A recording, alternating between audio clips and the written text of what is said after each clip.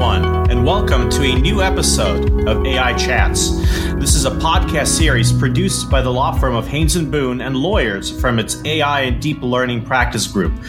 The intent is to explore the exciting, ever-evolving, and occasionally controversial world of artificial intelligence.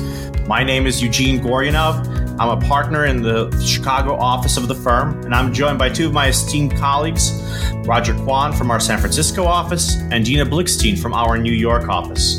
Today, for our latest episode, we're going to talk about how artificial intelligence is being used in healthcare. But before we begin, our standard disclaimer. This podcast is for informational purposes only. It is not intended to be legal advice and does not establish an attorney-client relationship. The topics we discuss are subject to change. Legal advice of any nature should be sought from your legal counsel. With that, I'll turn the floor over to Dina Blickstein. So, Roger, AI seems to be a trending topic in healthcare these days. How are healthcare companies currently applying AI? Yeah, Dina, healthcare companies right now are applying AI across a broad spectrum of different areas, especially in the last 5 to 10 years. You're seeing this really, again, this ubiquitous use of it. So, maybe we can start with one particular area in terms of drug discovery. You're seeing AI being used in intelligent drug design, where basically these algorithms are being used to help custom design therapeutic compounds or proteins that bind optimally to target binding sites. Another area that's within drug discovery is clinical trial cohort selection, where AI is being used to help select optimally suited patients for drug clinical trial studies. And again, this is important because, as we all know, when you're doing clinical trials, failures of clinical trials are actually a vast increase in cost for companies, and choosing the right participants right up front is extremely important. And last but not least, you're seeing a broad application of AI for the drug repurposing area, where basically these algorithms are being used to mine electronic health records to identify new therapeutic uses for existing drugs and also to identify new drug combinations. Well, let me ask you this. What are some advantages of applying AI to drug discovery?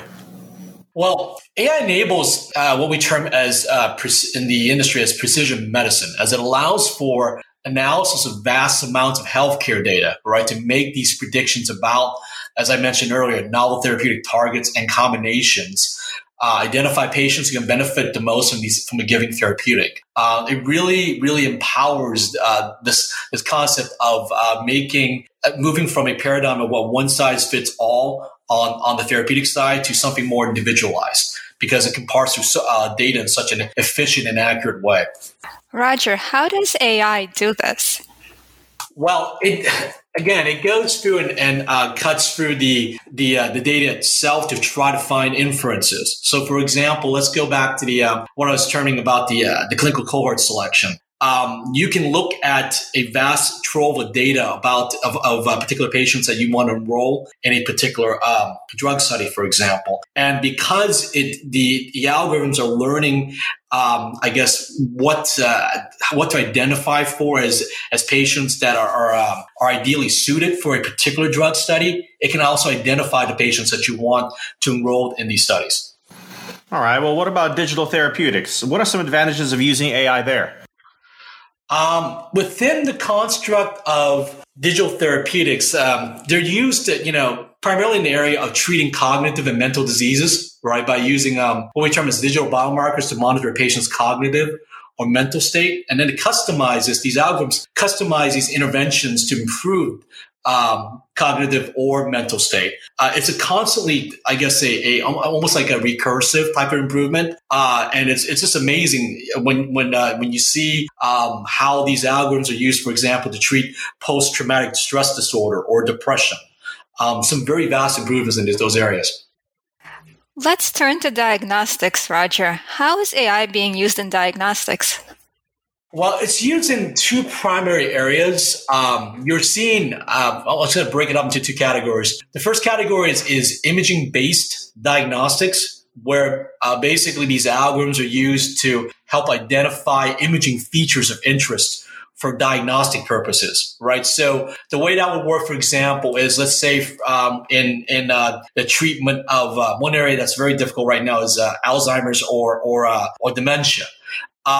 What's been shown in the past is that there are actually anatomical features that are markers or digital biomarkers of folks suffering from dementia or Alzheimer's. And because again you're using vast troves of data, medical data and imaging data from the past, to train these algorithms, they can now again be fed new images, MRI images of a brain scan, and basically help clinicians identify Alzheimer's and dementia with more accuracy.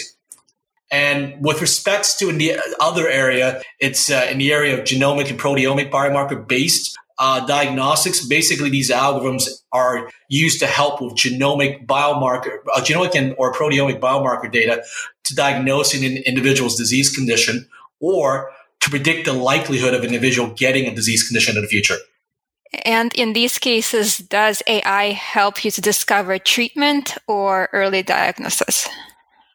Yeah, in these cases, it does. And then what's the advantages of AI being used in this way is it enables greater accuracy, again, and more consistency, right, in patient diagnosis and what's seen in traditional diagnostic methods. And then again, I'm going to, route us back to the imaging-based diagnostics piece. I mean, there has actually been studies done in the past that have shown that there's quite a bit of variability from radiologist to radiologist when they're reviewing the same images, right? And with these AI trained algorithms, you're seeing not only an improvement in the accuracy of the diagnostic read, but also you're eliminating a lot of the practitioner to practitioner variability.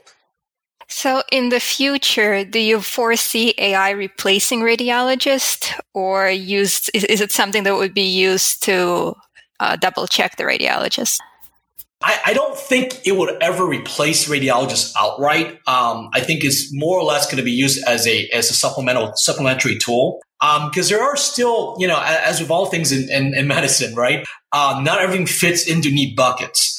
So, and as folks that understand AI, I mean, really, you're mining things that have happened in the past or historical data that's shown a particular disease state. Well, for new novel conditions, AI isn't always necessarily the best for diagnosing those type of conditions. So, I don't think it really actually replaces the radiologist outright. Let's move to clinical decision support. How is AI being used there? Well, AI is being used to power tools that can guide clinicians in selecting treatments or interventions that result in a better patient outcome. And again, one example of that would be their software that we've come across in the past, where basically it's used to go ahead and identify sepsis in patients with greater accuracy. Folks that understand sepsis and the difficulties there is that it doesn't always have very good, a single marker or a single indication of that a patient suffering from it. So what people have done in the past is they use AI to parse through electronic medical records of patients that have suffered sepsis in the past, and they're using very large amounts of different types of inputs to make these predictions. And if you were to go ahead and do this again without using AI, it's very hard to go ahead and parse out how all these various indicators or inputs factor into that diagnosis. So it's been used in very, very effective ways.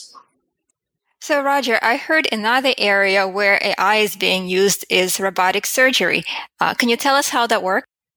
In essence, how AI is used there is used to teach robots to perform, more error-free surgical procedures. And one of the advantages of AI being used in this construct is that it minimizes surgical errors. And also, again, going back to what I mentioned earlier about the diagnostics piece, it really provides a measure of consistency, right, in surgical outcomes for the patient.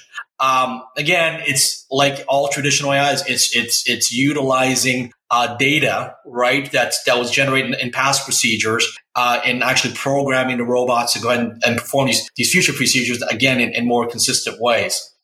Is AI robotic surgery being used today? There are a number of companies that are moving forward into the space right now. I believe there are actually a number of platforms that are either have been approved or are very close to being approved. So I expect that robotic surgery to be actually more commonplace in the next 3 to 5 years. So do you envision this happening as a robot being in the same surgery room as the surgeon? I still think, there are going to be certain parts of a long surgical procedure where AI's robotic surgery can supplement what a surgeon does. But again, I don't think any of these tools really replace the role of the doctor or surgeon outright, because there are, as we all know, there are always complications that arise during any procedure that may or may not have happened in the past. Right. So you still need that measure of I guess, oversight from a clinician or a surgeon to run these procedures. So for the time being, AI and robotics appears to be just another tool that a surgeon can use. I believe so. Yes. I think that's really, and for the foreseeable future, that's where it's going to be used. It is certain portions. Let's say you're running a cardiothoracic surgery, right? Maybe there's portions of that surgery that'll be done by, a robot assisted tool or robot tool outright, and other parts that could be swapped off for the surgeon, where the surgeons have performed the procedure. Roger, thank you very much for that background and for the discussion of the various implementations of AI. I guess I want to take a look at some legal issues that are particularly important to healthcare companies that use AI. You mind addressing some of those? Yeah, I mean, broadly speaking, we can kind of bucket down the legal issues into regulatory legal issues and intellectual property issues, and things that we've seen in the space. So with respect, let's start with the regulatory issues. The primary regulatory issues that you're going to encounter with AI in healthcare is, one, from a perspective of data privacy, right? Especially around the training data sets that are used to train these tools. And with respect to data privacy at the federal level, you have to deal with HIPAA laws. And there is also, you're going to see within the states, especially here in California, there's also the CCPA, the California Consumer Protection Act. And then internationally, you're seeing a lot of data privacy laws prop up as well. And one of note we're going to see there is probably the GDPR within the European Union. And the second area within the regulatory issues is the FDA regulatory. I mean, there is a lot of angst right now and difficulty with obtaining regulatory approval for AI-powered healthcare solutions. And the reason being is really it's the dynamic nature of these solutions. I mean, AI, one of the great things about it is that it continuously learns and improves itself as more data is fed into the model.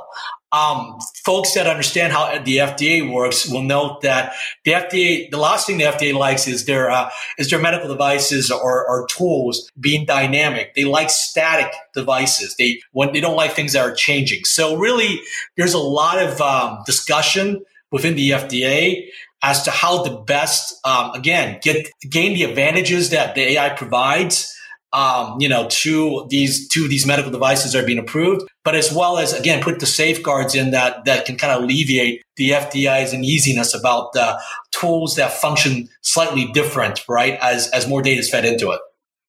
Roger, as AI develops, I'm sure companies would want to have some intellectual property protection on AI. But you also mentioned there are legal issues there. Can you talk about some of them?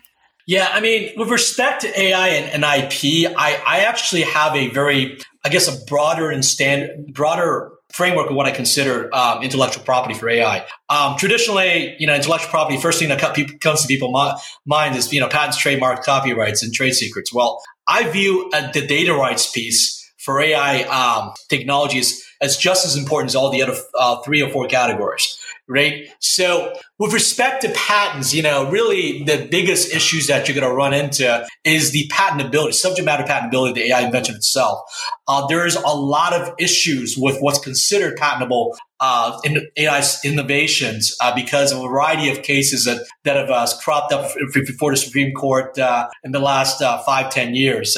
Primarily the cases like Mayo, Myriad, Bilski, and Alice. So there are definitely some challenges, and also what I see some opportunities as to how to structure patents around to protect these areas.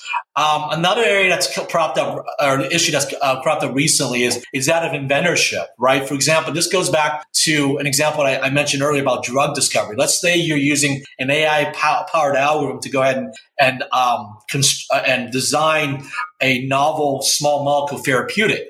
Well, the question at that point is who's actually the inventor of that small molecule? Is it the AI algorithm, or is it the folks who designed the model, the AI model that's used to go ahead and generate the small molecules? So there are definitely some cases and a lot of revolving questions around the inventorship issues. And so with respect to AI technologies, one of the things that I like to counsel clients on is really what I term as overlapping protection strategies. So really it's a strategic use of patents and trademark protection, right, for AI innovation. I'll give an example what I mean by that. So let's take the diagnostics realm. Let's say you've developed an AI trained algorithm that can use digital biomarker data to predict a person's risk of having breast cancer, right? And we can, and within that AI algorithm, let's say it's a neural network based algorithm, and then you have a set of 5 inputs, standard inputs, 5 standard biomarker inputs that goes into that model. Well, we advocate drafting a patent around, again, the predictive model using those 5 specific inputs and the outputs that you're looking at in the end as a method and a system claim.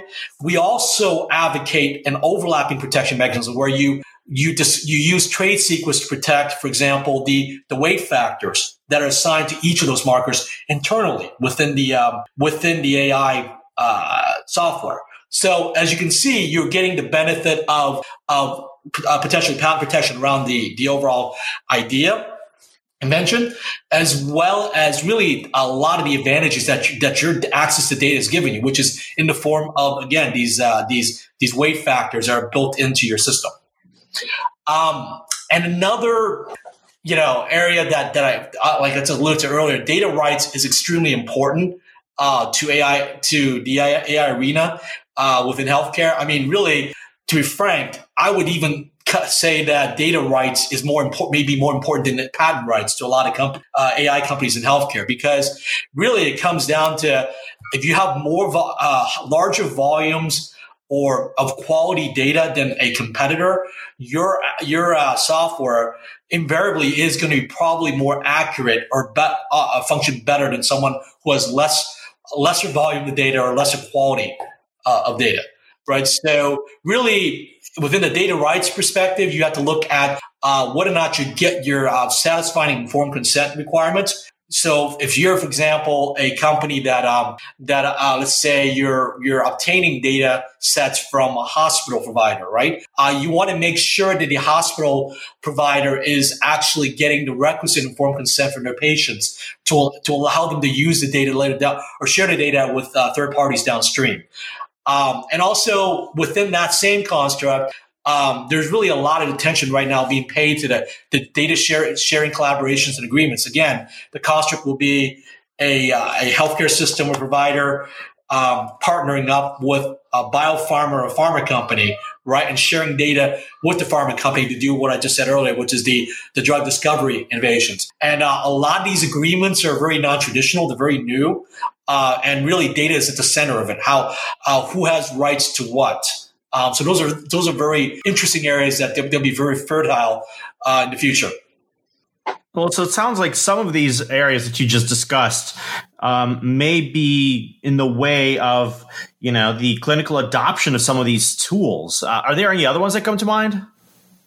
Yeah, that's a great question, Eugene. I mean, that is one challenge that you're seeing right now, and honestly, it is a challenge that's shown itself to be kind of difficult to overcome. I mean, the reality is there are AI-powered tools that have been approved by the FDA, especially in the imaging space.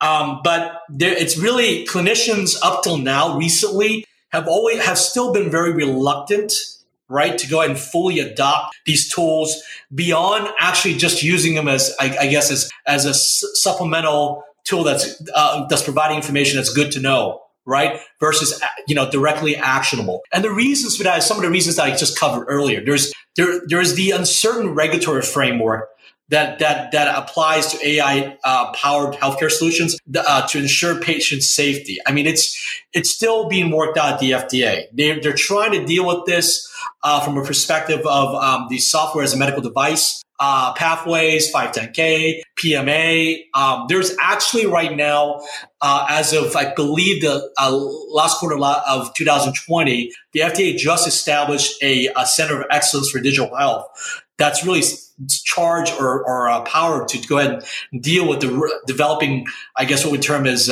good regulatory frameworks or reliable regulatory frameworks to regulate these AI software solutions to ensure patient safety. Another area another way of getting, I guess, quote unquote, these products approved has been some companies have sought AI tools as a laboratory developed test under CLIA, where it doesn't go through the full, I guess, measure of regulatory scrutiny as a fully approved product that goes through either a PMA process or 510K process, and that again creates some nervousness because again you don't have that robustness that's built in our regulatory robustness that patients and also clinicians are used to. And the other thing is the area of again physician and patient trust. I mean, physicians again are a little reluctant to use these tools because again they don't see, up till recently they haven't seen what a term as formalized use cases that have been developed by the various physician certification bodies, such as the American College of Radiology, right? That gives them, again, this comfort that this is not just something that they're playing around with, that it is actually a serious diagnostic tool that they should trust. That's changing. The ACR has started to put out use cases, formalized use cases to guide physicians and their members to go ahead and more safely use these tools within their practice. And lastly, but not least, there is the issue of a tort or malpractice liability. Again, these are new solutions, right? These are new tools, and not all physicians are really, how to say, up to speed of understanding how they work and what their advantages and disadvantages are, because they haven't really worked with it themselves. So really, since that's the case, they are typically very worried about liability for relying on these AI-powered solutions. And I think that's just going to have to play itself out over time. I think a combination of a more certain regulatory framework and also with a lot of these physician certification bodies coming out with formalized use cases will start to alleviate this, I guess, the tort or malpractice liability risk. So it seems, Roger, that AI tools in healthcare have issues from the development to legal issues to implementation. How can healthcare companies position themselves for success in this space? Yeah, I think generally, healthcare companies, AI companies at a very early stage in their development really need to really account for three main things. I think the first of that is really to set up a robust company data privacy compliance program from the outset before they take in any data, particularly any data that contains personal health identification data, right? So, or like example, EMRs, right? Electronic medical record. The last thing you want to do is to not have not ingest that data in the proper way, because it adds the cleanup process and the delays to your product launch later down the road could be very significant. Right. So first off, make sure you get that piece right from the start before you start using that data in as training data for your algorithms. The second thing is really they need to audit which is funny, right? Audit these agreements from the data providers that they're using to go and train their algorithms with. So using the construct that I used earlier, let's say you're an AI company that's set up to go and develop a clinical decision support software. Before you train your CDS software with data that you obtain from let's say a healthcare system, you want to audit those agreements that the healthcare systems have with their patients to make sure they actually can do that, right? That they can actually share their data with third parties. Because again, so I know if you don't, once you train and start mixing data sets from different providers, it's very hard to back that out of your algorithm later on down the road, especially if you further go ahead and get that algorithm approved by the FDA. You likely would have to pull that data out and then go for the approval process again. As you can imagine, that will delay your product launch by 6 months to a year. And lastly but not least, I think it's very important to go ahead and strategically plan on how to protect intellectual property around innovations. And the critical piece here is I think folks have to really look beyond just patents and copyrights to protect AI innovations. You really need to pay attention to the interplays between patents, data rights, and trade secrets altogether, and really try to develop as many overlapping protection strategies as you can. Thank you, Roger, for joining us and discussing AI role in the healthcare. And thank you to our guests and listeners for joining us on this episode of AI Chats. You can find today's episode and other ones on the major podcast platforms such as Apple, Stitcher, iHeartRadio, Spotify, and Amazon. Our podcasts and relevant articles about artificial intelligence and various topics within that scope are also located at the firm's AI and Deep Learning practice page, which can be found at haynesboone.com. Our practice page also contains contact information for all the lawyers in the practice group. Please feel free to reach out to any of us if you'd like to suggest topics for the future AI Chat episodes. Take care all.